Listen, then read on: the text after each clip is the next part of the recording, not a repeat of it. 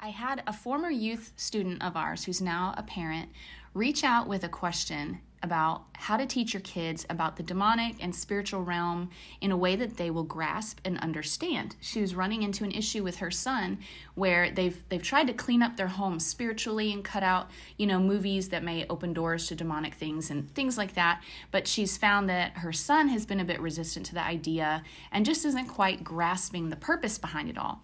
So we're in the season of October, Halloween. There's a lot of stuff going on in the nation. I feel like witchcraft is more present and prevalent and blatant than ever before. And so with it being kind of a trendy thing these days, we decided it was a good idea to address both her question and potentially yours on how to deal with the spirit realm and spiritual things with your kids, how to talk to them in a healthy place. So let's jump into this episode. I brought my husband on as my special guest, as you guys unanimously voted to bring on the great theologian, Stephen Samuel. So let's dive in. Hi, and you're listening to Java with Jen with your host, Jenna Lee Samuel.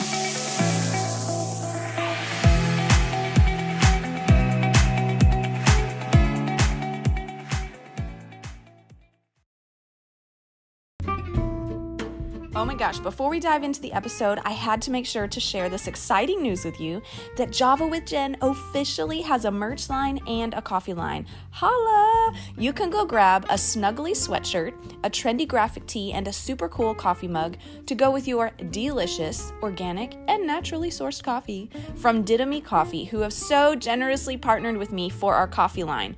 There are multiple styles in the merch store, which will give you something inspirational and on trend to wear every day of the week, designed by yours truly. And there are workout clothes, phone cases, mugs, so many options, as well as a dark and medium roast coffee. So much goodness, you do not want to miss this. That's at javawithjenmerch.com, javawithjenmerch.com. Go check it out, and if you order something, throw it in your stories on social media and tag me so we can see what you're loving. That's javawithjenmerch.com. Go check it out. Also, stay tuned for the life hack at the very end where I share a little device that I recently purchased that, oh my gosh, it's magic to your complexion. It uses red light technology, vibration, like skin stimulation, whatever, and it has improved my complexion already in just a week of use. It's incredible. It's natural and healthy and good for your skin, and it literally heals your skin. The before and afters I saw online were crazy, and so that's at the end in the life hack segment. All right, now that we've gotten through all of our announcements for today, Stephen is my guest for this episode, and we just wanted to address, how to teach your kids about the spiritual realm in a healthy way and how to address, all these things that are popular and trendy in our culture. And so, first of all, Stephen, let's define what is the demonic realm, spiritual warfare, all of that kind of stuff, and why is it even a part of our vocabulary or our life as believers? Yeah, I think... basic definition first. Well, it's part of our life because we're spiritual beings. Everybody's not just a human in the sense of just natural being. We're spiritual beings, and so to ignore the spiritual aspect of who we are is foolish. So we're spiritual beings, and we have access to the spirit realm. Whether it's through Jesus or through any other medium, we have access to the spirit realm. And so, of course, there's a lot of entertainment built around spiritism and spiritual things, everything from angels to demons to concepts of heaven, concepts of hell.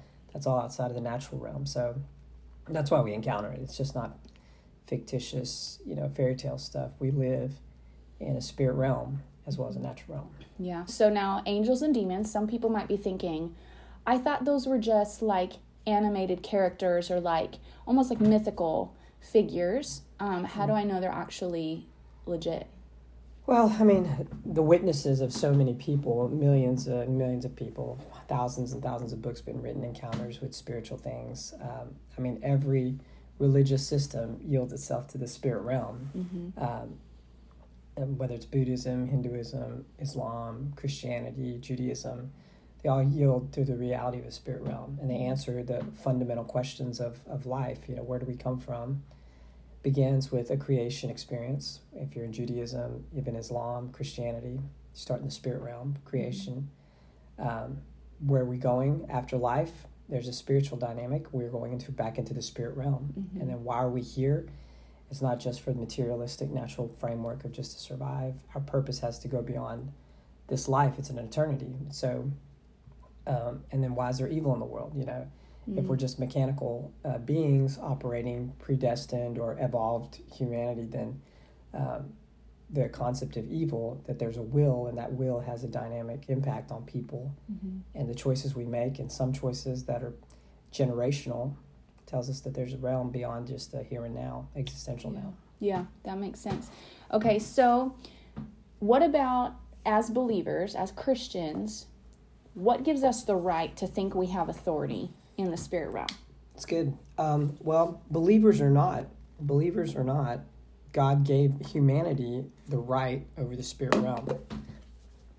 Gave humanity the right over the spirit realm. You can reference even back to when Cain murders Abel, right? And he's running from the Lord, and he gets to the Lord, if you will, catches him or confronts him on the problem of why he killed his brother. And he said, sin lies at the door, but you should rule over it. God speaking to Cain, who's not a believer, has no salvation experience or redemptive experience with the Lord. Because Jesus hadn't come yet. Because Jesus hadn't come. And so Cain, the first murderer, yielding to that spirit of the nature of hatred and against his brother, a murdering spirit, if you will. And I'll talk a little more about that. But the Lord directs him that he should have rule over it. Okay. So just because something in the spirit realm doesn't mean it has full control over you or authority over you, but we'll talk more about that. Now, as believers in the New Testament. Right. So in believers, Matthew 28:18, Jesus says, all authority in heaven and on earth has been given unto me. And then he directs us to go, therefore, and make disciples of all nations, make disciples of all nations, teaching them to do the things that he's commanded us. And then in Mark's gospel, he says, to cast out demons, heal the sick, and those, raise the dead, those definitive demonstrations of supernatural power. And of course, in the early church, we see the apostles, one of the biggest things they dealt with was the demonic, how to break the power of the demonic, whether it's in communities, cities, families. So and Jesus did that a lot. Yep. And he told us that we would do even greater things than he did. And he cast out legions of demons. And one thing we'll get into in a minute is that Jesus never operated like he was intimidated. Right. Never demonstrated fear in the face of demonic activity. And that's important. That's an important thing to keep in mind.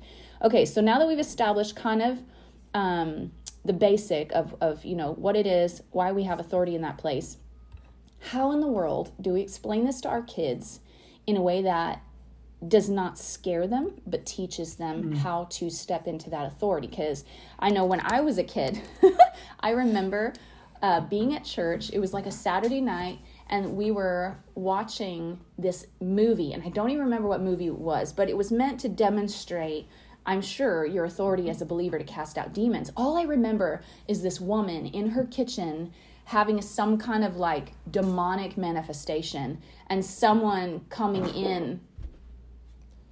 Y'all, my husband is so noisy. He's so fidgety and noisy. I'm like making faces at him. Like, shush.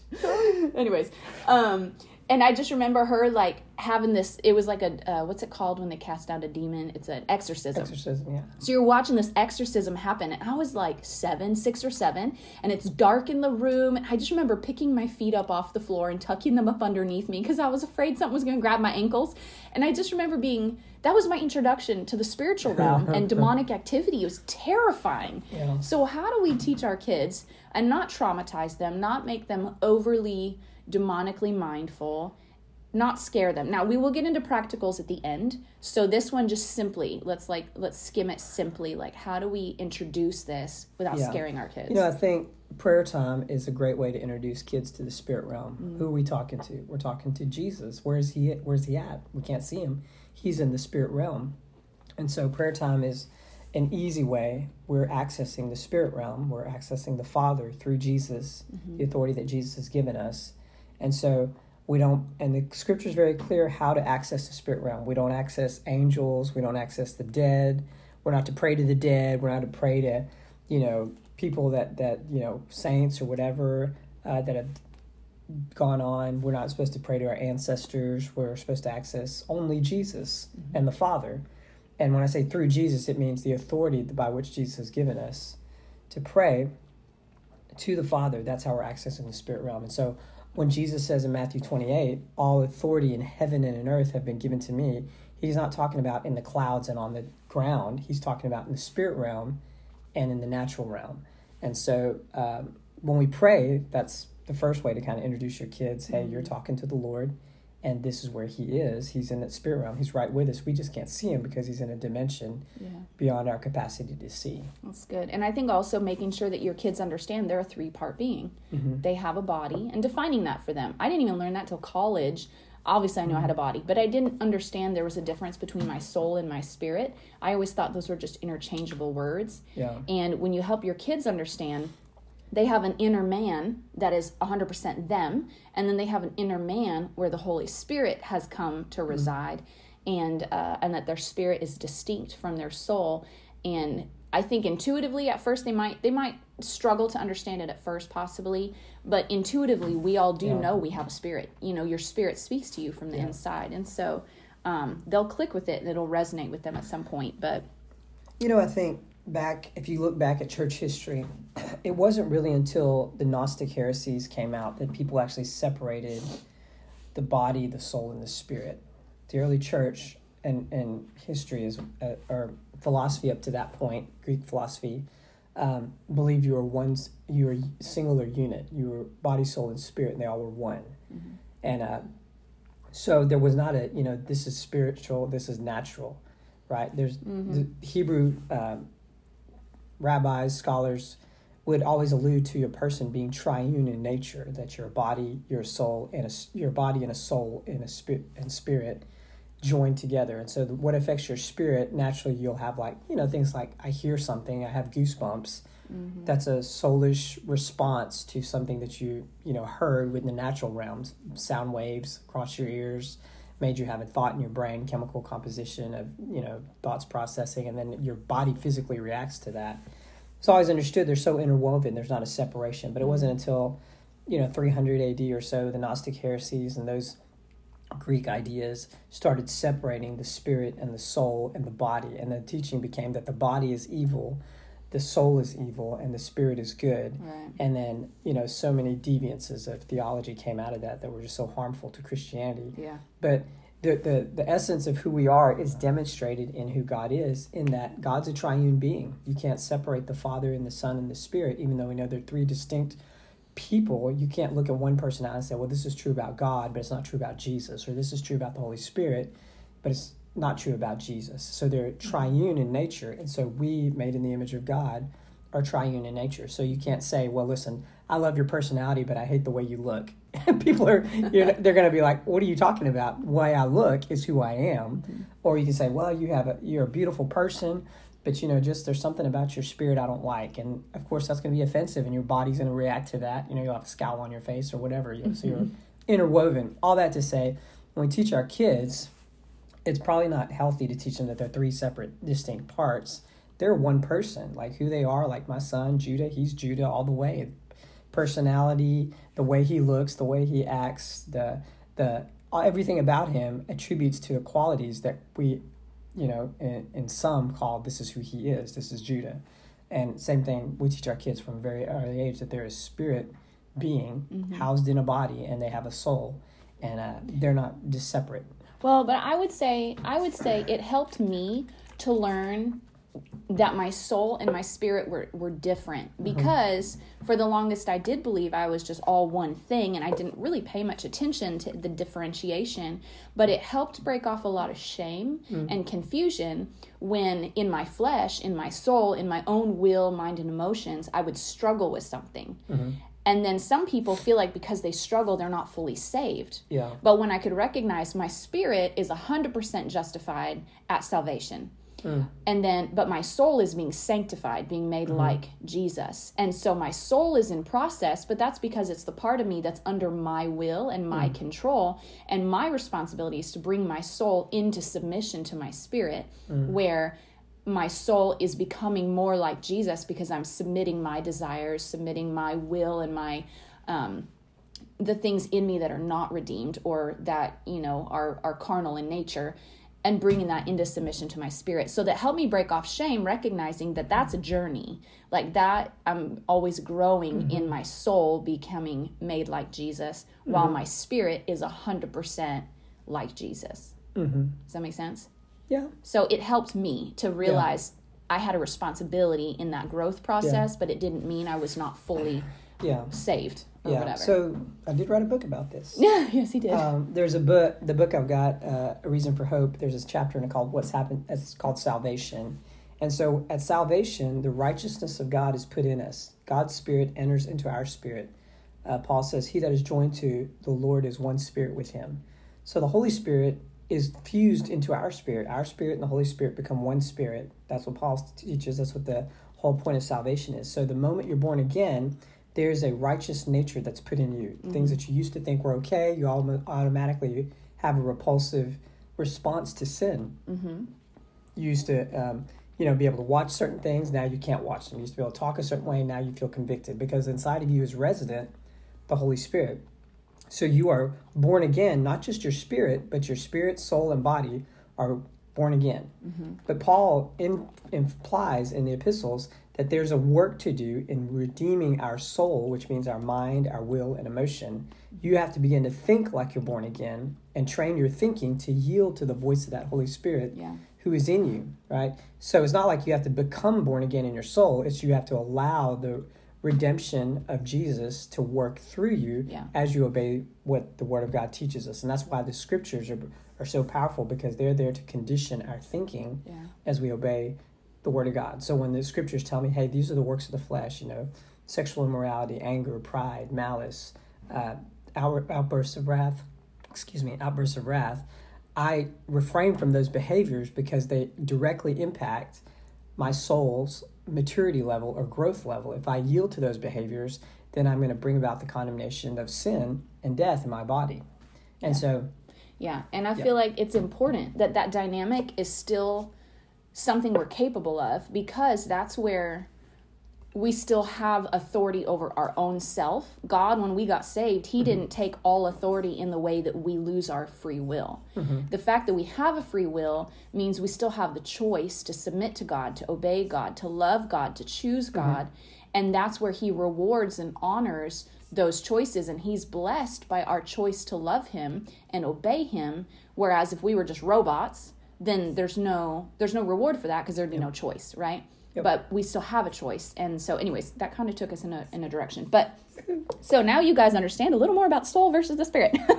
Okay, so let's get back into this spirituality thing. So how would you describe a picture? I'll share a little story, and then I want Stephen to share about healthy versus unhealthy spirituality, because I have seen I've seen both, and I've seen usually unhealthy spirituality is just a sign of immaturity, a sign of someone who hasn't grown into an awareness of their authority as a son of God. So when I was in New Zealand on a mission trip as a teenager, I remember there was one night where there were some girls in our bunk room. It was like midnight, and they were talking about demonic activity, and they were like, oh, I'm seeing demons and I'm feeling really attacked, and they were getting all wound up, and they were like, and I'm just gonna bind, and they were getting themselves so worked up. And so then they were like, okay, we dealt with it, and then one of them would be like, nope, it's coming back, and they would like get all worked up again, and it was like they were playing this game almost with their imagination and the spirit realm. And I just remember by the end of it, we were all worked up, and part of me was like, I don't think this is right, but I don't know any better. And so after an hour of this, we finally run to our team leader's room, and I remember we busted in there, and her light was on, and she'd had worship music playing, and it was so peaceful, and all of us like calmed down immediately. And so we go in her room, we're like, it's so peaceful in here. She's like, what are you girls dealing with? And so we just told her about that. She goes, girls, that is not how this works. You have authority. You say the word, you deal with it, you move on. And so she demonstrated healthy spirituality because she recognized her authority, and she had to teach us that playing games and running in circles and almost glamorizing the fear factor is not healthy spirituality.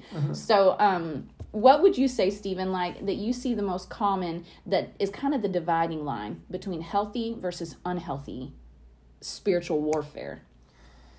Well, that could take a long time. Because I kind of almost don't even like the phrase spiritual warfare. Yeah. Because I feel like it makes it bigger in people's heads than it needs to be. And the concept, spiritual warfare, comes from Paul's writings where he says, we wrestle not against, Ephesians chapter 4 or 5.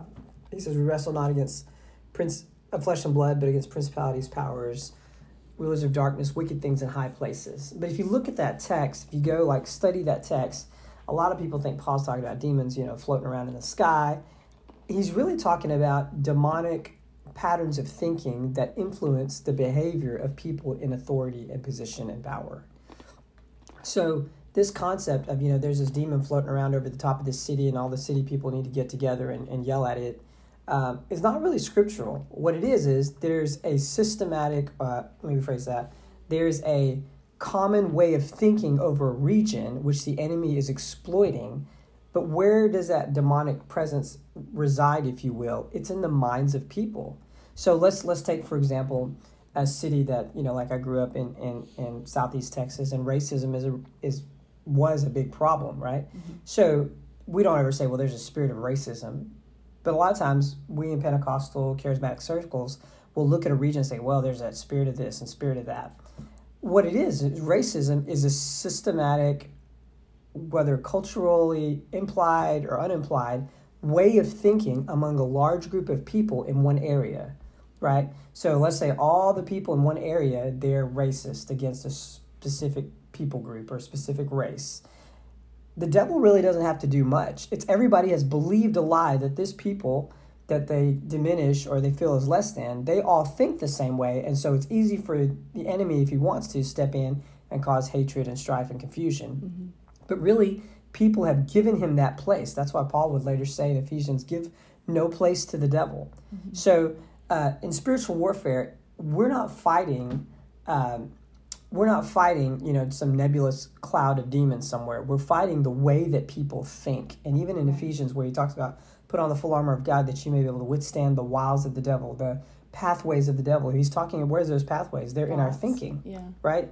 And so, and I'm not saying there's not demons out there. There are demons out there. But the way that demons work is they manifest in people's behavior and thinking. And so when we pray, we're praying for the minds of the unbeliever to be open to the light of the gospel, the eyes of the unbelievers to be open to the light of the gospel. And then when an unbeliever recognizes this thought process is not my thought process, this is a lie from the enemy that I believed and given credence to, and he can cast down that vain imagination, then that's the end of spiritual warfare right there. That's the victory. Well, and even as you're saying that, I'm thinking of instances in Scripture where I have seen warfare or battling against demons, and it's always angels that are doing that. It's angels that, like the one where he said, you prayed and I was delayed for 21 days or whatever it was because whoever it was, that the demonic strong man that came up and against him.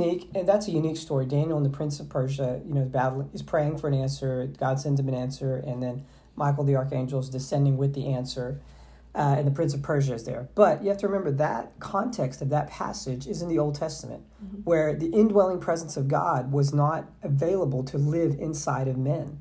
So they had to go to a priest, to a prophet, someone that could access the spirit realm, whose life was devoted to hearing God's voice, and there was a mediator between God and man. When Jesus comes, there is no longer a mediator between God and man. So when we're born again, if the Father wants to speak to us, he doesn't have to send an angel. He doesn't have to put us in a trance. We simply speaks directly through our thoughts. Mm-hmm. There's no mediator between God and man. And so with that passage in Matthew 28, all authority, Jesus has given to me. In the Greek, that passage, he literally says, all authority is given unto me, I therefore am sending you. The implication is I'm sending you with all that power and authority. So when we talk about spiritual warfare, it's a battle in our mind. It's not so much a battle in the physical realm. It's a battle in our way of thinking. And the only way to fight that battle is with the Word of God. When we read that passage in Ephesians chapter 5, it says, take up the shield of faith, the breastplate of righteousness, the helmet of salvation. There's 3 different spots where he says, take this up, take this up, take this up. And he's speaking of the pieces of armor, if you will. But when you get to the Word of God, he says, take up the Word of God, which is the sword of the Spirit. And we're not fighting the devil with the Word of God. As many people, think, take up, with a physical sword or an imaginary sword. And I'm fighting the devil with this sword. When he says, take up the Word of God, he's saying, get the Word of God in your thinking. And that's how you fight the devil. So if I get attacked with, let's say, a spirit of fear, which is clearly defined there in Paul's letter to Timothy, God has not given us a spirit of fear, but of power and of love and a sound mind. So if I'm looking at that spirit of fear and I'm battling it, then the way I fight that with the Word of God is I go to the passages of Scripture that deal with fear, which is God has not given me a spirit of fear, but of power, love, and of sound mind. So how am I doing spiritual warfare against the spirit of fear? I'm quoting the Word of God in my thoughts and with my mouth against that thought process that produces anxiety, stress, fear, and then a physical reaction to that fear in my thoughts. And that's how I take up the Word of God, the sword of Spirit. And your brain actually processes what you say out loud more as truth and fact than just what you think. And so that's part of why it's important to actually put the Word of God in your mouth, is because your mouth is your vehicle of authority as believers. And what your brain hears, just physically how you're wired, is your brain responds to the words that come out of your mouth as truth, and it will then respond. And you can reprogram your brain more effectively by speaking out loud to yourself than just thinking things in your head. Yeah. Okay, so what about the fact that, what about these times when people are like I've seen prophets minister to people and they're like, you've been attacked by just a spirit of grief, and literally in that moment, something will be broken off of people. I know I've experienced where I've felt attacked by a spirit of something, and it gets broken off in a moment. And so how would you speak to that dynamic? Yep. So if you go through the Scriptures... Sorry, we're going deep into this whole stuff today, guys. We're going deep. If you go to the Scriptures, there's only about 16 spirits listed. 16 demonic spirits. 16 demonic spirits listed throughout the Old and New Testament. And so Dr. Jerry Robinson, and he has a book called, and I think Jen has this book, A Strong Man's His Name, What's His Game? I was just going to write it down. That book, he does a pretty good job of defining these specific 16 spirits. I want to say there's 17, but I believe there's 16 spirits that he talks about. And so there are spirits that are so, what's the word? They're so identified by their behavior that when people mimic that behavior, it's referred to in the Scripture as so-and-so is under this kind of spirit. For example, in the Old Testament, a famous demonic spirit everybody likes to talk about is the spirit of Jezebel, right? So what is Jezebel? Jezebel was a Syro-Phoenician queen who married King Ahab, who was Israeli, and she had such an influence over him that she literally turned the nation to perversion, the Baal worship, and that kind of stuff. Now, Ahab had to allow her to do that. Yeah. Right? Israel had to allow that to happen. So it wasn't like she had some controlling power. She was placed into power. She was made the queen by Ahab. So, and the earmarks of a Jezebel spirit were basically earmarks of her personality, which can be detected in multiple various parts of the Scripture, other personalities of the people. So it's like a personality panel, if you will. Like all these traits are, the Jezebel spirit quickly gets close to leadership, they step in the door of the church, and the next day they're best friends with the pastor, and you're like, how did that happen? Yeah. Right? That's kind of one of those traits of a Jezebel spirit, where they want to, they immediately leach onto leadership. They're drawn to power. Yeah, and they're very flattering. They're very, I want to be your best friend. I'm equipped in the ministry. I mean, as I'm saying this, I think of numbers of people I've experienced in my life. Very manipulating. They come up and they're very manipulating, and they're really great salespeople. They're like, I can every time you talk to them, you walk in with a certain way of thinking. Like, hey, I want to address this issue, and you walk away and you think, what just happened? I don't even understand how they got out of this. But all those traits and qualities of Jezebel in the Old Testament context of that time and era of King Ahab, later on the Scriptures speak of that Jezebel spirit. When you jump to Revelations, and Jesus addresses the Jezebel spirit, you've allowed that woman, he says, Jezebel, to enter into your church, and he says, I'm going to judge her, and I'm going to kill her children. That's some pretty harsh language, but he realizes that Jezebel spirit is out to destroy the prophets. That's one of the traits of Jezebel. She tried to kill the prophet Elijah. Yeah. She raised up the prophets of Baal. And then she killed the innocent, which was Naboth and his vineyard. Remember, Ahab wanted the vineyard, Naboth's vineyard, and she, set it up, made a bunch of lies up about Naboth, brought him before the council, and then had him killed just to get the land. So that manipulative spirit, that's part of it. So all the traits were first identified in the actual person, Jezebel. But then when we see duplication of that personality throughout the scriptures, patterns. The Bible calls that a Jezebel spirit. Now, did it exist before Jezebel? Sure. Yeah. But it's just the most common one that kind of exemplifies the destruction that she did to the nation of Israel. Jesus later points to that, says that same spirit is going to be in this such and such church. In the Revelation, he says, I'm going to come and I'm going to judge that spirit. Mm-hmm. And then, so back to this book that Dr. What's his name? Okay, wait. So the original question was, okay, how do you explain the fact that if demonic warfare is just dealing with your thinking, how do you explain when people literally get delivered in a moment from a demonic influence? Sure. So it's both. It's in your thinking, but you have to know that there's a spirit involved that's influencing your thinking, Whispering right? lies. Whispering lies, telling you thoughts. So when you take a hold of that thought and you say, this is not the truth anymore, I'm not going to listen to this lie, you'll physically feel, sometimes emotionally feel, if you will, the shift of that thing being broken. Yeah. So there's 16 spirits that Dr. Jerry Robinson speaks in that book, Strong Man's His Name, What's His Game? Mm-hmm. And I'll list them for you real quick. The first one is the spirit of divination. You see that in the book of Acts 16:16. Divination, which is like witchcraft. Yeah, divination, which is like witchcraft. So like right now we're in Halloween season, right? Mm-hmm. And that spirit of divination, the witches with the crystal ball. The scriptures clearly speak to us, don't play with that stuff. Not because we're afraid of it, but because it's something that doesn't honor the Lord. Yeah. So there's a spirit of divination. Scriptures always speak to a familiar spirit. And that's kind of like, you probably, if you've watched Lord of the Rings, the necromancer is a familiar spirit, a spirit that's a medium to this other world. So like palm readers, card readers, tarot card readers, those kind of guys, they're mediums to the other spirit. Even some forms of yoga and meditation, Ouija boards, transcendentalism, Buddhism, Hinduism. The apex of that religious belief systems like Buddhism, Hinduism is to become so unified with the one spirit that you are now a medium to that realm of spirit, back and forth. And so those scriptures tell us, don't mess with that stuff, because there's only one pathway into the spirit realm. That's Jesus. Jesus says, I am the way to the Father, right? One safe pathway. One safe pathway. Jesus says, I am the way to the Father. I'm the way, the truth, and the life. No one comes to the Father except through me. And then he even goes on to say, there are other people that come. They want to get you into the sheepfold or access to the shepherd, the Father, through other pathways. There's no other pathway. And that's kind of the clincher, if you will, to that universalistic idea that, everybody can, access the Father through whatever. Some people pray to Buddha, but they're really praying to God. Some people pray to Krishna, but they're really praying to God. No, there's only one name given among men whereby which we may be saved. It's the name of Jesus, or the access to God through Jesus. So that's the familiar spirit. The other spirit that's mentioned is number 3. Hit them lightly. Okay. Number 3, the spirit of jealousy.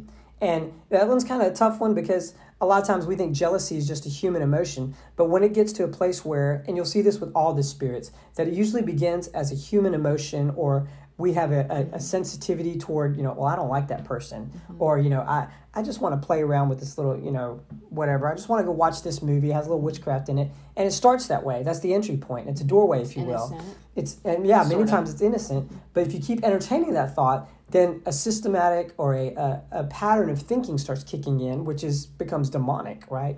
Or access for the enemy or access that you give to the enemy to access your thinking. So there's a spirit of jealousy. There's a lying spirit. So there's a lying spirit. That's number 4. The perverse spirit sounds like what it is. A spirit of haughtiness or pride. Mm-hmm. A spirit of heaviness. You'll see that many times after the loss of a loved one. Yeah. Where a season of grief is reasonable. A season of grief is expected, but then it goes on for years. Or depression. Heaviness can be a depression as well. And the pattern for that, and I'll say this real quick and move on. When Moses died, Joshua stood up and he said, I'm going to give you so many days to grieve. 30 days. 30 days or so to grieve. And that's wisdom. Like, I'm going to take the next 2 weeks or 3 weeks to just appreciate, celebrate the loss of a loved one. And then after that 30 days, it's over. But the spirit of heaviness will turn grief of the loss of someone, the loss of a job, sometimes the loss of wealth or material things, and it'll drag it out for a long period of time. Okay, spirit of heaviness. Next one, it's called the spirit of whoredoms, which is an old King James word, but it's literally sexual perversion. So that's where you would kind of see prostitution, sexual immorality, homosexuality, lesbianism. All those things are a spirit of whoredom, where it's all about fulfilling sexual lust. Again, it begins with carnal nature or unbridled passion, right? Unbridled sexual appetite, and then eventually becomes, I can't control this anymore. Pornography, those kind of things. Right, because everybody has a sexual appetite. Right, we all have to control it. And and I'm glad you said, because there's a danger sometimes where we look at someone that just has a natural appetite. Let's say they just have a higher sex drive. They have a higher sex drive, more testosterone. We think, well, that's demonic. It's not demonic. They just need to learn how to control it. Yeah. And now, can it become demonic? Sure. But that doesn't mean God gave mankind the sex drive, right? He gave men and women a sex drive. And so anything out of balance opens the door for the enemy to come. So okay? go have sex with your spouse after this. That's about it. The next one, spirit of infirmity, which Jesus spoke to that numerous times, like a spirit of infirmity. Then a deaf and dumb spirit. Which infirmity being sickness, like ongoing sickness. There's always something sick in your body. Right. People that struggle, like they're, I won't say hypochondriacs, but just there's always a disease that's plaguing the family. Like, there's like those families where somebody's always sick all the time. That just could be, not always, a spirit of infirmity. It could be they just have a bad diet and they don't know how to eat well, Yeah. And so we don't want to always label something that this is, Right. demonic. And then there's this deaf and dumb spirit, which obviously is very clear. The spirit of bondage, right? And that's in Romans 6:16, Romans 7:23, Romans 8:15, 2 Peter 2:19, where he speaks about the spirit of bondage, right? That's where you see like addiction. Someone can't get free from stuff. Yeah, where even bondage to things that we would think, oh, this is okay, like they're addicted to football, or they're bound in this so much to now it's controlling their family, it's controlling their finances. They start off gambling, and then all of a sudden now they've lost everything. They're stuck in this. Yeah. So then number 12, the spirit of fear. Paul speaks about in 2 Timothy, a seducing spirit. And that's just not with a sexual idea, but a seducing spirit would be like drawing into like a cult, or drawing into a false religion, or, even somebody that's a Christian, they have a seducing spirit. They're always able to kind of trick and connive and get their way. Kind of like a Jezebel spirit, but not quite as strong, I think. And then number 14, the spirit of Antichrist, which I personally, after studying the spirit of Antichrist, I think is predominantly the spirit of Islam. The thing that says Jesus is not the Christ. That Paul defines the spirit of Antichrist, says that when he comes, he will deny the Father and the Son. And there's only one system of religion thinking that puts that at the forefront of their belief system is Islam. They do not believe Jesus is the Son of God. God is not a father, Jesus is not the Son. Spirit of Antichrist, and it's also expressed in lawlessness and anti-Christian teaching, things like that, which you're seeing that kind of emerge in our culture now, where if you're a Christian, you have to be on the defensive with your apologetics to really bust through that spirit. The spirit of error, John speaks of that in 1 John 4. Error meaning... always making drawn to wrong choices and wrong beliefs? Well, it's false doctrines, somebody that's unteachable, somebody that's, you tell them, hey, listen, this is what God's word says, and they just kind of have a completely contrary way of thinking. So, like a spirit of error. So, somebody comes to me and we talk about tithing. That's a fun one. Tithing, right?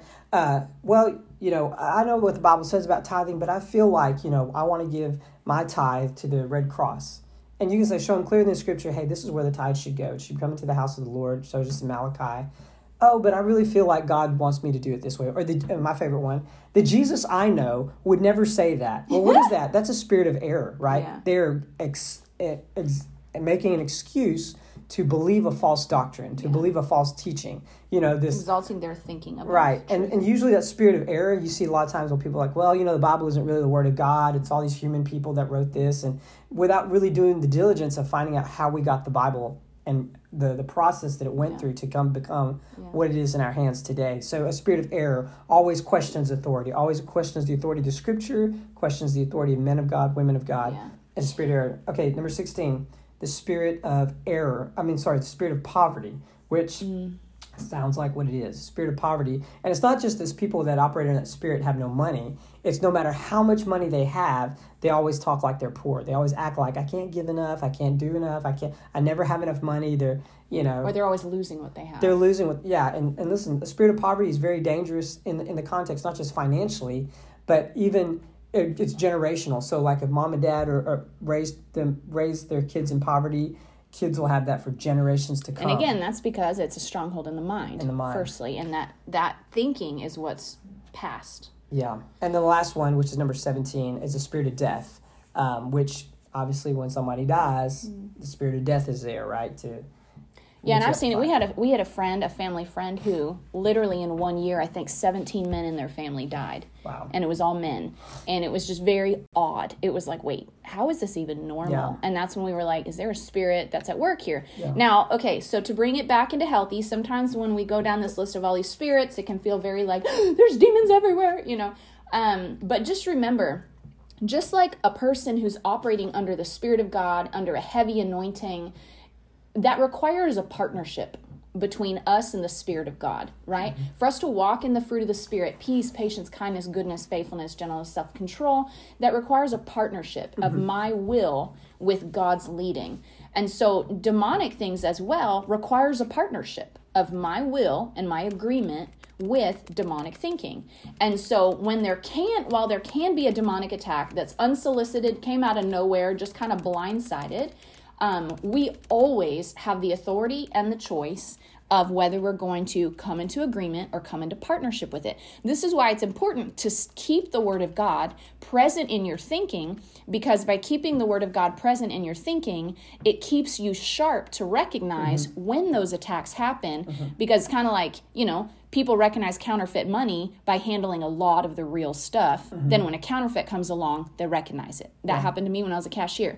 And so by getting the Word of God in consistently and surrounding yourself by people who are rooted in truth, then when lies come along, it's a lot easier to recognize. Yeah. But if you're surrounded by people who have just from, you'll be around people that don't believe the Word of God, but if you're surrounded by them and they're a lot of the loudest voices in your life, it is going to distort your ability to discern between truth and the Spirit of God and falsehood and lies and demonic influences. And so we really made that big. The whole point of this episode is how to teach your kids. I'm getting there. So here, all those spirits, the access point or the way that demonic things get into our lives and into our thinking is by disobedience. When we disobey God's commands, it opens a door for spirit of poverty, spirit of fear, spirit of death, those things to enter into our life, right? And so rather than teach your kid, hey, here's all the spirits you need to watch out for, which would kind of make them be afraid of, it's the assumption that those spirits have power that we don't have. Rather, when we teach them the Word of God, like, hey, this is why we don't, yell at our brothers and sisters, because the Bible says, be kindly affectionate one to another. Yeah. That's why we do that. And when we do this principle that the Scripture teaches us, like, love your neighbor as yourself, he's just not saying that to be kind. You're shutting out a spirit of murder and death, right? You're shutting out that spirit of hatred and strife. So when we teach our kids, we're not teaching them how to fear demons, but we're teaching them, you have authority, and this is how you exercise your authority, by obeying these specific principles of God's Word. And when we do, it closes out the access of that spirit into our life. So years ago, when I was praying for one of our kids who was sick, I think it was Shiloh, and I went and sat by his bed, and he was headache, I don't remember what it was. And so I just sat there like every parent probably does, and he gave me a list of his symptoms, and so I just started praying. And he stopped me in the middle of his prayer and said, Dad, you have to put your hand on me because that's how it gets inside of me. Oh. And he totally understood that in his mind without us ever explaining that there's a transfer of power from us to him through our words, but also with our actions, like placing our hands that's where in James where it says lay hands on the sick, right? If anyone is sick among you, let him call for the elders of the church, and they might lay hands on them, and they would be healed, or they shall recover. And so he understood that already. So kids, whether they have language for it or not, understand that there's a dynamic happening. So when you teach them God's Word, it's teaching them how to be offensive by obeying God's Word. Teach them how to be offensive against the power of the enemy. So back to Halloween and stuff like this. We don't let our kids watch, Jen and I don't let our kids watch anything to do with witchcraft, even if it's Bugs Bunny and the Little Witch, or it's Harry Potter or anything like that. And why? listen, that's harder. That's you guys know that's hard. And it's not like they've never watched anything like that. Right. But because some of it is so subtle, it's like, oh, is this imagination? Is this magic? Yeah. But we literally just have to be led by our spirit when those situations arise. Well, and so what I was going to say is we don't let our kids watch that, even if it's sometimes innocent. Yeah. We stop it. Like we were watching Andy Griffith the other day, and there was an episode of a haunted house episode, which Andy Griffith, it's really not going to get too intense, but I stopped the episode and I said, hey guys, we don't watch this kind of stuff. Why? Because it dishonors the Lord. It makes the belief, or puts the belief in our heart, that there is actually demonic power out there that's stronger than us. Right. And that's not the case. There is no demonic power out there that is stronger than the believer, right? Jesus said that all the prophets of time, up till John the Baptist, right, which was the greatest prophet of prophets, he says, he that is least in the kingdom is greater than John, right? So every believer has all authority over the demonic realm because of the resident Spirit of God that's inside of them. So we never want to entertain this idea, this false belief that when a demon appears, we should be afraid. Right. Or we don't know how to respond. So when we see that, when we feel that, we teach our kids, well, this is what you do. When you feel fear, you say this: God has not given me a spirit of fear, but of power and of love and of a sound mind. And the repetition of that passage gets into their heart where they really begin to believe God has not given us a spirit of fear. And that spirit of fear can be overcome because I have power and I have love and I have a sound mind. If you find your kids in the past have been entertained with demonic stuff, horror movies, and there's such a bend right now in horror movies, such a popularity, I should say, toward horror movies. What is that doing? You're playing with this idea that the demonic is so powerful that it can chase people down hallways and murder and violence and, manifest. Even the other day I was watching, kids wanted to watch the Marvel movie, what is it, Venom? And so I was like, well, let me check it out. And sure enough, about 5 minutes into the movie, you realize Venom is just a demonic manifestation in a body is what it is. And I'm like, no, we're not going to watch that. Because then it gives us the idea that demons have all this power and they're powerless before the name of Jesus. Like my 9-year-old can cast a demon out just as good as any preacher out there, because when he's solid in his faith, he can look at that thing and say, you're not going to do this to me. Okay, so which leads me to the foundation that we really build, kind of back to that question almost of like healthy versus unhealthy spirituality. Because if you notice, as we take a narrow, detailed look at these things, it can kind of almost balloon the details into being bigger than they are, and it distorts a healthy perspective. So what we do is we build on the foundation that Bill Johnson said this, and it's kind of become a mantra, is that I live in response to the Father, not in reaction to the enemy. And when people approach spiritual warfare and it's unhealthy, it's usually because they're living in response and reaction to the enemy with the Father as an afterthought. And that's not healthy. What is healthy is, as sons of God who have all authority in heavenly places, that we live in response to the Father. That's the example Jesus set. He did nothing and said nothing unless the Father in heaven showed him or said it first. And so he lived constantly in a place of submission. And so when demons and demonized people would show up, Jesus was like cool as a clam. He was just like, he was never shaken by it. And it's because he didn't build his life to respond to the enemy. He built his life to respond to the Father. Sure. And so we teach our kids, that's why we really try to, in our home, we don't teach spiritual warfare where it's like this real narrow focus and expand it all. But in moments of discipleship with our kids, we will introduce aspects of it. So like with one of our boys, he was being real divisive and real contentious with his brothers, and I just felt like I was hitting my head against a wall trying to deal with him. So I finally was like, you know what, maybe we're dealing with like a spiritual thing here, because the word does talk about what you bind in heaven will be bound on earth, what you loose in heaven will be loosed on earth. And so I found that sometimes when I'm like trying to discipline my kids and we are not getting a breakthrough, I'm like, maybe this isn't just child foolishness at work. Maybe there's actually a demonic spirit that is antagonizing this kind of behavior. And so I will then go and I'll cleanse the house, which is simply, I'll go in and I'll ask the Lord, Father, what spirits do I need to take authority over? And a couple names will come to mind. So I'll take authority over spirit of strife. I'll take authority over spirit of jealousy, whatever. And then in place of it, I will loose a spirit of brotherly kindness, a spirit of unity, a spirit of contentment or whatever. So with my son, I brought him in and I actually pulled out the Bondage Breaker book and I explained, hey, this is what a strong man looks like. This is his name. These are many of the fruits of when he's operating, and we have a choice to cooperate with that or not. And so we went and we found a couple that kind of replicated or reflected what his behavior had been. And so with him, we walked through some repentance prayers. And I said, okay, baby, I think this has been an operation. You're not bad, but you have to break agreement with this way of thinking and this way of operating. And he's 13, so he's older and able to handle that. And so we just prayed through that. And in some ways, I think it helps them to recognize that it's not their own sense of evil inside of them that drives that behavior. It's actually demonic lies and influence that can come in to try to manipulate them. And so then when they recognize that, they're like, oh, I can say no.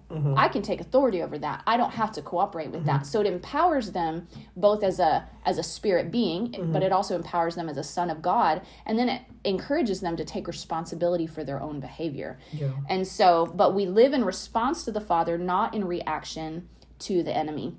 When the kids are little, ways that we introduced, spiritual authority and stuff is by dealing with fear. That's usually the first one that comes up. We also had a thing with imaginary friends, and that some people think that's totally innocent.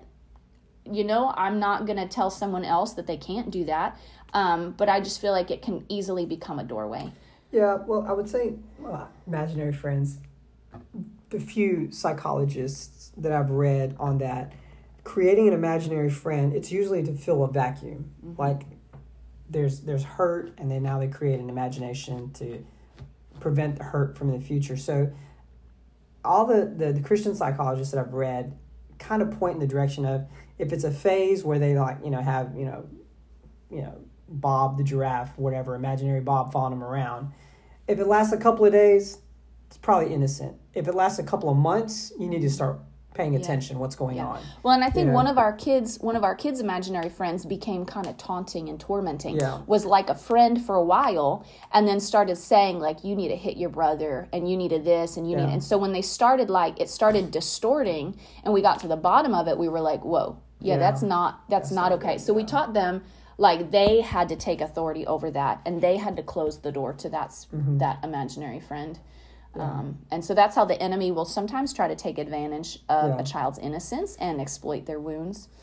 I'll say kids are far more sensitive to spiritual things before they have language for it. And so we don't want to dismiss imagination and creativity as, being completely super spiritual awesome or super spiritual demonic. There's a large gray area in there where we have a sensitivity to spiritual things, and we have to learn how to navigate through that ideologies or belief systems as children, with our children. And so imaginary friends, things of that nature, I'm trying to think of more examples, but things of that nature where, I hear voices or I see things, we don't want to shut that down, because our kids have seen like angels, and they can see things in their imagination. They've never told us they've seen them, physically seen them. It's in their imagination. I see this or whatever. We don't want to shut that down, because that's a sensitivity that we want them to cultivate and develop. But you don't want them to be like, well, I see things before they happen all the time, and I'm dreaming this and dreaming that, and not give them some tools to navigate. This is from the Lord. This is not from the Lord. This is a pizza dream, or this is I got scared, and therefore it produced this imagination in my heart.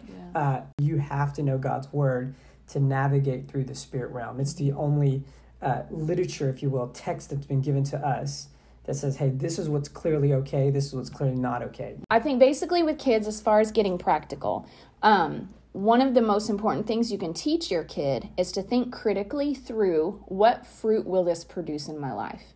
So as they're learning to discern good and evil, how to deal with outside influences, be they spiritual, emotional, physical, whatever, it's one of the most important things to teach them is to evaluate what fruit will this produce. And so like when my sons have had a dream, like, oh, I dreamt that so-and-so was trying to hurt me and blah, blah, blah, blah, blah. I think maybe God is speaking to me. I'll be like, okay, let's look at this. If you believe that and you follow that way of thinking, what fruit will that produce in your relationship? And they'll be like, I'm not going to be their friend anymore. I'm like, okay, that's divisive. Does God create divisions in our relationship, or does he heal our relationships? And then they'll be like, oh, well, maybe he heals them. Okay, so maybe the fruit of that, if it's not good, possibly the source of that is not good, because a good tree produces good fruit. A bad tree produces bad fruit. And so teaching them, like, if they're like, I'm always afraid, or this TV, like one of my sons the other day, he he used a really ugly word at one of his brothers. And so when we got home from church, I said, hey, I need to talk to you, and I'll talk to you when I get back from running an errand. And so when I came back, he was like, hey, Mom, I know what you're going to talk to me about. I already apologized. And I said, what'd you apologize for? He goes, for calling him a stupid ass. And I was like, baby, where did you hear that word? And he goes, well, from watching, I think it was like Marvel movies or something, some show or something. And I was like, okay. He goes, I've already decided I'm not going to watch that show anymore because it puts those words in my head and then I say them. And I was like, well, I think that's wisdom, and you're discerning where that's coming from. So I'm proud of you for recognizing that and fixing that. And so teaching your kids to look at the fruit of what they're doing, and that will teach them to discern the source that they're dealing with. And so I think that's one of the most foundational things you can teach your kid is look at the fruit this will produce if they stay on that path. Yeah. And, one of the things that parents often fall in trap, we fall into the trap of, is this fear of my kid's going to get sucked into this and sucked into that. And that fear in itself will set you up for failure because then you go into hyper helicopter parent, and rather than teaching your kids how to fight, you're trying to protect. And I know there's an age range where you have to protect, from that 0 to 5 years old, you have to protect. You can't just sit your kid in front of a TV and let it go. Right. But 0 to 10, maybe. 0 to 10. But even at 5, 6 years old, you can have conversations. How does this make you feel when you see this or hear that? And if, and then, so if we hear it, we feel, angry, or we feel frustrated, we feel afraid, then that's the Holy Spirit in us telling us, hey, stay away from that, right? And so kids obviously can navigate feelings a little better, communicate feelings better than, thoughts and concrete concepts. So don't fall into that trap of, well, I'm going to protect my kid from the world and keep him away from everything. When we see something on TV, whether it's a movie or whatever, and that was that movie Black Panther.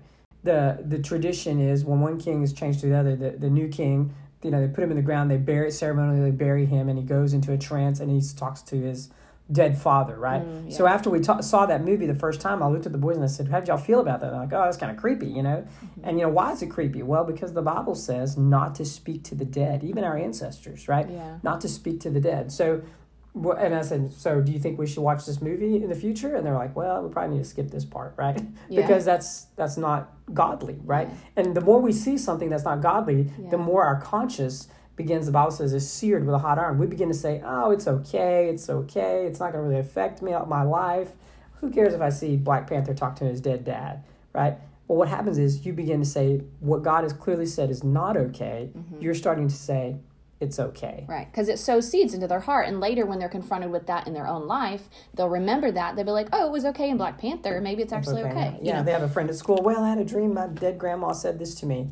And they're not going to think, oh, dang, that was probably demonic. They're going to think, oh, Black Panther, it's okay, Well, and this brings me to my next practical application is your role discipling your kid through moments where this stuff comes up is essential. Yeah. We can't just make a list of rules and expect our kids to somehow understand the spirit realm. It doesn't work that way. Like, I don't go and look at the rules on a wall and suddenly understand the mission of a place. Like, they help maybe, but what really helps me is if I connect with someone of that place and they explain to me the heart, the mission, the purpose, the goals, where they're going. And so it's discipleship that infuses in your kids a wisdom, a discernment, an understanding. And it helps, like, rules without relationship equals rebellion. If you're presenting rules, but you're not offering the relationship that needs to come alongside those rules, then they're ultimately going to rebel against those rules. And so, okay, so my kids and I, kind of like Stephen was talking about, when we watch different things, we will come across things that cross a line at some point. And so you end up watching it and you're like, oh, we really shouldn't have watched that. So you take those moments and you disciple your kids through those moments. You don't just leave them thinking that was okay. So we watched, I think it was another Marvel thing. Marvel obviously walks the line. But it was some Marvel show. As the series progressed, it got more witchy, and then there was this dark witch that came in, and so it got witchier and witchier and witchier. And so as it was progressing, I was growing more uncomfortable with the series, but I don't know, part of me was hoping it would redeem itself. So by the end of the series, I was very uncomfortable. We finished the series, And I just literally felt icky, and I felt like we needed to repent. And so, but all the boys were there, and I was like, I don't want them to think that's okay. And so we turned off the TV, and I asked the boys, I said, boys, how did you guys feel watching that? I said, I felt kind of icky about it. I felt uncomfortable. How did you guys feel watching that? And they all started expressing, yeah, I felt really uncomfortable too. It felt too witchy. And I said, yeah. And I said, you know what, boys, when we make a mistake like that and we cross a line, I said that uncomfortable feeling is the Holy Spirit trying to give us wisdom. And when we cross a line, we don't beat ourselves up over it, but we just need to repent and we need to learn from it. And they're like, yeah. So we just all kind of prayed together, and we repented for not listening to the Holy Spirit. And then we cleansed the house of anything that we had opened the door to by watching that. And you could feel the atmosphere in our house shift when we did that. And so by walking them through that, you give them an anchor. You give them actually a reference point in their brain for any future time that they mess up or cross a line, because they will mess up. They will cross lines. We still do. And so it's important that you're in your discipleship and walking with them through that. You're equipping them to know what to do when life gets a little bit messy, when things don't work out quite like they expected, when they thought something was going to be okay and it wasn't. And so it's really important to walk with them in discipleship through those moments and through this growth process. Discipling your kids is one of the most important things you can put your energy into. So in summary, this got a little long. I may have to take some bits of this episode out, but in summary of this episode, it's really important to teach your kids the fundamentals, that they are a body, they're a soul, they're a spirit, and that as a spirit being and as a Christian, they have authority over the spirit realm. They have authority over their own thinking and what they choose to agree with. And just like walking with a friend who's a bully can turn them into a bully, walking with a friend who is kind and good can help them become kind and good. It's the same thing spiritually. Walking with God and his way of thinking will shape who we are, but it requires our agreement and our cooperation. Same thing, they can decide if they agree with and cooperate with the enemy, but it will produce bad fruit in their lives. So 1, teaching them that they're fundamentally a spirit being. 2, teaching them that they have authority over their own mind, over their own behavior, and over the spirit realm because God gave them that. And then thirdly, teaching them to look at the fruit of the things that they do, or teaching them to look at the fruit that will be produced if they cooperate with a certain way of thinking. Showing them like, hey, the enemy's plan is to destroy you. You don't have to be afraid of him because you have authority over him, but we have to be smarter than what he is. And we have to be smart. We have to think ahead and so that we don't get caught in traps by being foolish and ignoring the things that God has asked us to give our attention to. And then lastly, discipleship. You have to disciple your kid. Disciple them through those failures. Don't be afraid of those failures. Those failures, just like anything in life, their failures will give them a reference point for how to recover the next time they have a failure. And so those failure moments are really important. And I feel like at the end of all of this, with my kids in those discipleship conversations, I always point them to the heart of God behind the rules and the things that he has, behind the rules and behind the things that he's asked of us. Because understanding God's heart behind things will break off kind of that religious sense of rules, and will help them understand, oh, God tells me yes, God tells me no, because he loves me and he's looking out for me. Just like I tell my kid, don't put your hand on the hot oven because I don't want you to burn yourself. Putting it in terms like that will help them understand it's a good God with a good heart who loves them and wants to protect them and wants to see them operate in the most powerful version of themselves when he gives us these boundaries. Boundaries are the lines we draw to safely love others and safely love ourselves, or spiritually to protect ourselves because we want to be powerful in this life. So anyways, I hope that is helpful. Thank you, Stephen, for coming on the show and bringing all of your expertise with us. Now, you guys don't miss out. The life hack coming up next is a beauty tool that I have recently discovered. It's a little bit of an investment, but y'all, it is worth it because I'm 1 week in and my skin looks a lot different. I can't wait to see what it'll look like in 3 weeks. So stay tuned for that life hack and we'll jump right into that.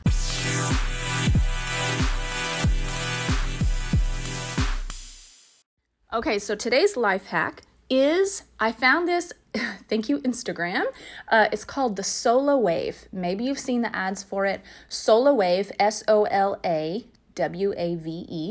And so I went on Amazon, I found one. It's actually normally $169, but the one I found had a $40 coupon. So I got it for $129, and it came with like the serum. I think it's cheaper than those price points if you get it without the serum, but I was like, hey, let's do the whole shebang. So I use it. It's basically, it's a little red light technology. It's a little wand, and on the end it has like a little series of red light bulbs, and it also vibrates. And so you just rub it across your face in these certain like motions that they give you a little tutorial on, and it basically repairs collagen in your face. And I noticed like my results from just 1 week of use every night. My results is that my complexion is a lot more even, and the tone of my skin, I feel like my pores are a little smaller, and my skin looks a little tightened and a little lifted. That's just 1 week. Now, the before and afters that I saw people that use this for 3 weeks and a month or whatever were super impressive, which is why I bought it. And, you know, we're all just looking for something that's natural, non-invasive. And so I've learned a lot about red light technology, and it's actually super great for your skin. And so that is the life hack. Go check out Solawave. Man, I should have asked them if they'd sponsor me. That would be great. Then I could have made this a commercial. Anyway, so that's your life hack. No, I'm not getting paid for this endorsement, although I probably should be. Anyway, so check it out on Amazon, or you can go to their website, solawave.com, and check it out. And listen, guys, I'll have to, on Instagram, after I've used it for about a month, I'll post my before and after so you guys can see. And so speaking of Instagram, if you're not following me at Java with Jen, come follow me. That's where you guys vote on topics I'll share on the episode. That's where everybody voted to have my husband on today. That's where you'll see these life hacks kind of live and in person when I throw them up there. So make sure you're following me on Instagram, Java with Jen. Otherwise, don't forget to share this episode if you thought it was helpful. And if you rate and review on iTunes, you guys, thank you so much. It literally helps the show reach more people. So it seems like a small little thing, but it is such a big deal. So if that is you leaving reviews, you guys, I read every single one of them, and they all touch my heart so much. So go do that on iTunes if you haven't done that already, and go check out the merch store, javawithjenmerch.com. I just uploaded a whole bunch new graphic tee designs and different styles. I'm going to throw some new sweatshirts up there as well for the fall. So go check it out, javawithjenmerch.com. And until next time, you guys, I love y'all. Come back next week for another great episode. Talk to you later. Thanks so much for tuning in to today's show. For those of you who've rated or shared this podcast on social media, thank you. Reading your comments and reviews always means so much to me. Listen, let's stay connected. Come follow me on Instagram at Java with Jen, where you can follow the latest and say hey. It's a really great way to stay in touch. Many of you have also asked how you can support the show. You can make donations through the Anchor app or on Patreon. Or, of course, by sharing, rating, and reviewing on social media and iTunes as well. Your heartfelt feedback always reminds me why I do this. Also, we have merch coming. Stay tuned, and I'll let you know when it hits the stores. Until next time, remember, you will fulfill your greatest destiny one day at a time.